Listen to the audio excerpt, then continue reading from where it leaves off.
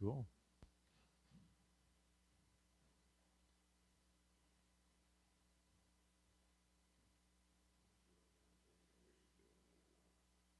I don't know either. Maybe we'll record and we'll stick something on the front if we want to. Well, you do the MC thing, and I'll just follow suit. Let's try to keep it as a conversation between us instead of to the camera. I think Okay. would be the best way to go.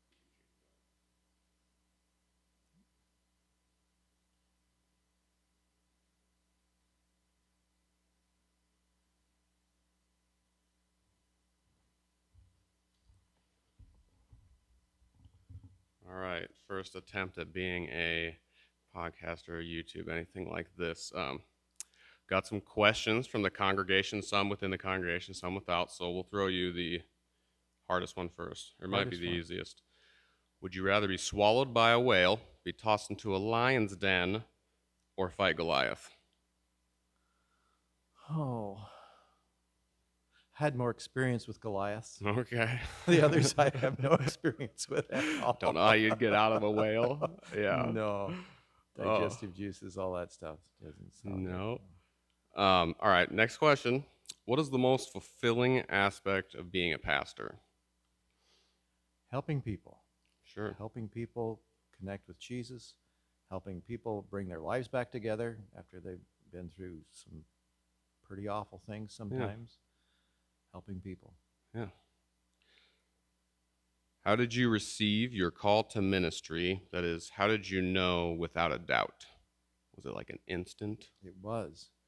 So it was after a couple things had happened first. And then on Christmas Eve on 1977, my pastor, it sounded like he was just talking to me. I was out in the crowd on a Sunday or a Christmas Eve service, and it was like he says, "Don, it's time for you to make this decision." Hmm. And we had talked before about laying this before the Lord and asking for doors to open and close. And boy, that night I felt convicted that this is what I need to do. So 2 weeks later, I told my folks that I was considering to go to seminary, and I told them at Sunday dinner. Um, Monday, we were in classes at the college, and then I had planned to go over and talk to him in the afternoon and tell him about my intent. And he passed away that morning. Hmm. And evidently, he figured it out because his widow had a place for me to sit at his funeral Wow. of all the people that he had called to ministry, that had been called to ministry through his ministry. And she said, "There's a seat up there for you," because somehow she knew. Uh huh. And that actually opened the door for me to do a lot of preaching, leading worship, teaching in the congregation in my home church, Yeah.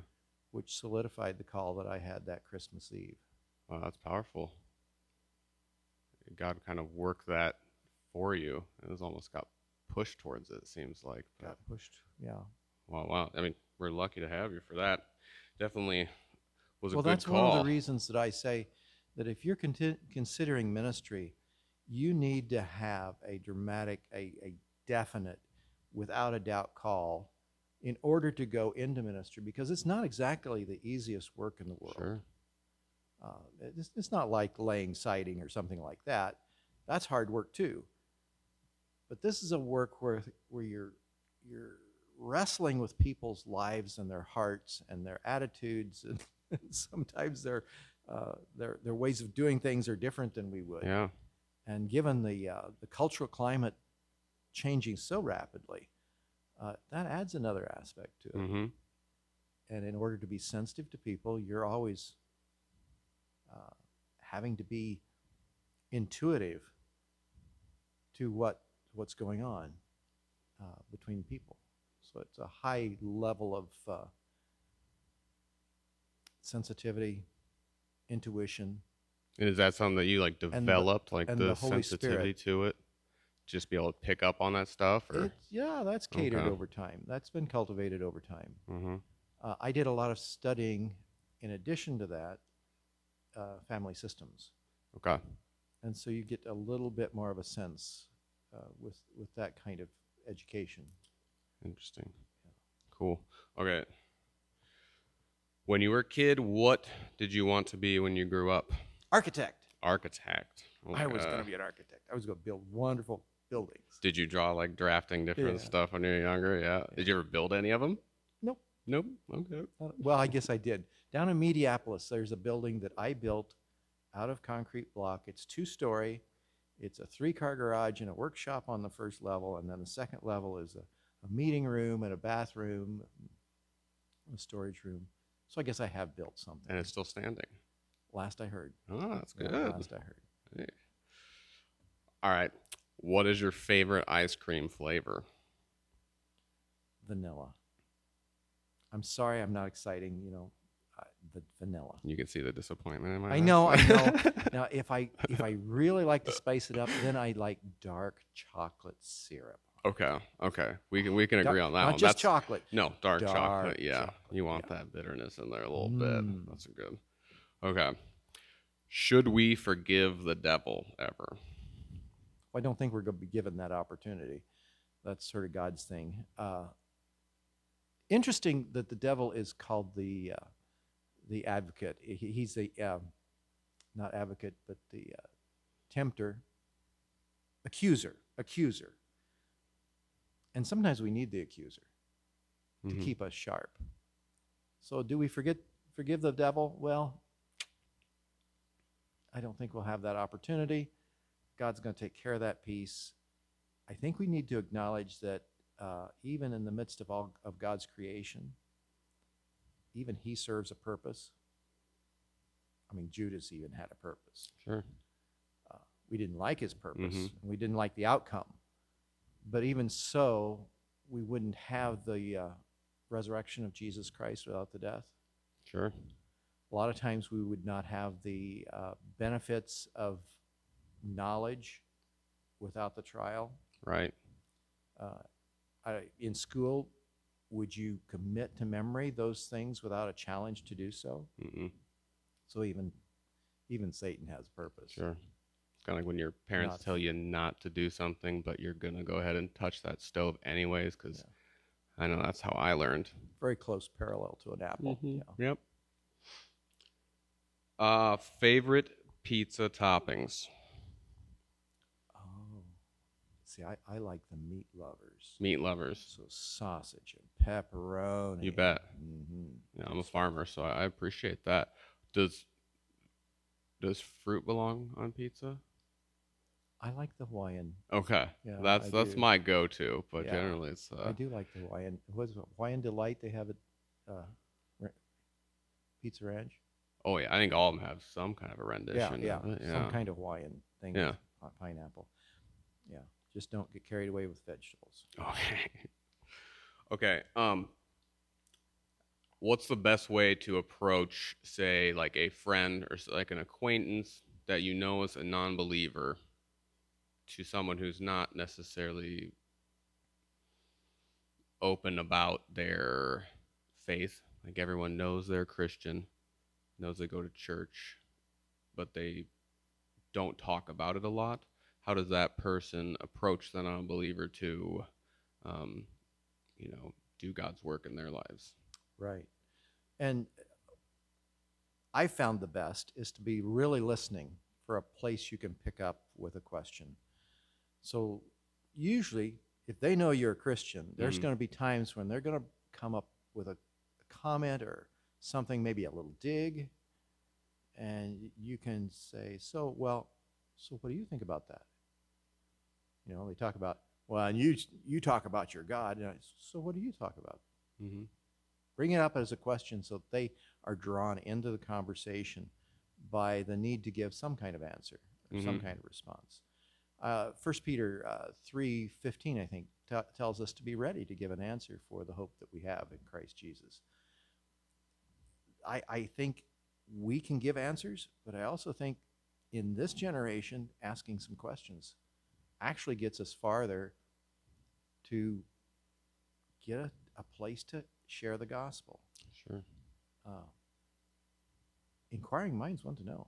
Mm-hmm. And I think that's one way to get them to inquire. Yeah. Is to ask them questions. And then they, in turn, hearing a good answer, and back and forth Right. creates dialogue. Part of what I think in this generation, we're afraid of the dialogue. Because once you start the dialogue, then what do you do? Mm-hmm. And there's sort of a temptation to say, well, if you don't believe exactly like I do, then I really don't have to do anything with you or be a part of you, or Sure. we need to separate and spend less time together. Mm-hmm. I don't like that at all. In fact, I think some of the most fruitful discussions I've ever had were with those who were 180 degrees different than I. In a situation where we're talking about human sexuality, found out that there were two same-sex individuals who actually believed the same thing I did about something else, but had we not had the conversation, we wouldn't have entered even into a discussion about it. Sure. And I appreciated what they had to say. Yeah. So it really changed the conversation altogether. Interesting. How did that conversation end? Or like, was there just kind of well, we both disagree on or we agree to disagree kind of We a thing? agree to disagree on that one piece, and then we praise the Lord on the places that we agree. Cool. So, I think more of us maybe could practice that. Oh, yeah. Yeah. I definitely have plenty of friends like that where it's, yep, I'm not a fan of that one, but then sometimes that's even just a little foothold to like, well, what about, later on they say, what about what you said about this? Is that still what you think? And then you can, get to have to defend yourself a little bit sometimes, but then also it's another way for them to ask questions, because a lot of times that's how it starts, is a little bit of ribbing criticism of it, and that turns to questions. And Exactly. And that's where I'm saying then you can ask the question back once in a while. So yeah. if you do this here, how about this here? Yeah. And That's interesting. yeah, you're right on. So I know that you're gonna have to take off soon. So the last question and this one. So I emailed everybody in the congregation. Send me some questions.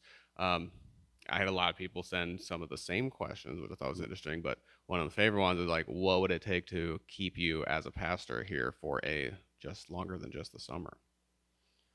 Oh, wow. Well, there's two pieces. A call. Mm-hmm. And we've already felt the call to at least do this summer, and somehow to make a living. Yeah. That really does help if we Mm-hmm. can make ends meet. But great people here. I know. My heart has always been wanting to rekindle the fire in the rural church. Yeah. Because the city church has grown so much, they seem to get all the resources that they ever need, Yeah. including personnel. But the rural church, let's face it, that's where the heart of this nation is. I mean, the stalwart of this nation is still in the rural communities. People who tend the soil and tend to livestock see life much more broadly than somebody who's in the city and buys their things at the grocery store.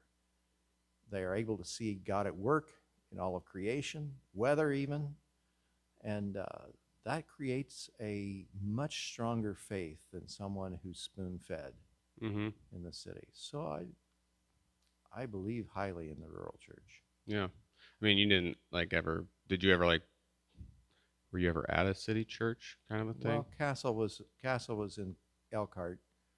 Yeah, really, I haven't ever been in an inner city church and pastored. Really have no desire to live in a big city. Kelowna's plenty big enough. Yeah, I agree. Just isn't my style. Uh-huh. I'm a farm boy. Yep. Oh, me too. That's a lot of fun out on the farm for sure. Give me a tractor, let me drive. Exactly. Yeah, well, that's what my son always says too. He just wants to be on the wheels. Doesn't care. I'm sure he'll be mowing soon. So, anything else to add? As far as what you're looking to maybe do, branching out here, something that whoever would be watching would say, what should we do to, now that we have someone who's really, strong and ambitious to, the rural church, how can we help? Network. The Okay. biggest thing that we can do right now is that if we consider ourselves an asset to the community as a church, a spiritual asset to this community, let's share the asset and make sure that everybody knows something's going on here and invite them to it. Let them know that we're focusing on the essentials, highlighting the essentials of our Christian faith, minimizing our differences as much as we possibly can so that we're drawn together to worship Jesus, bring glory to Almighty God, and sense a presence of His Holy Spirit moving right here. Mm-hmm. Awesome. Okay, on that note, we'll end it. I'm sure we'll have some kind of email link pop up, and if you want to send any more questions in or anything like that to ask Sure. Dawn, and we'll do this again sometime soon. We could have Thursday morning with Don and Alex. Hey, there you go. Or We'll have to Alex get and some Don. like coffee or Maybe donuts Alex or and something. Don would be, yeah. Yeah, that sounds like good. that. Yeah. Coffee. Yeah. Okay. Yes, coffee. I could bring donuts. Okay, sounds good. All right. Until next time. Thanks. Thank you, Alex.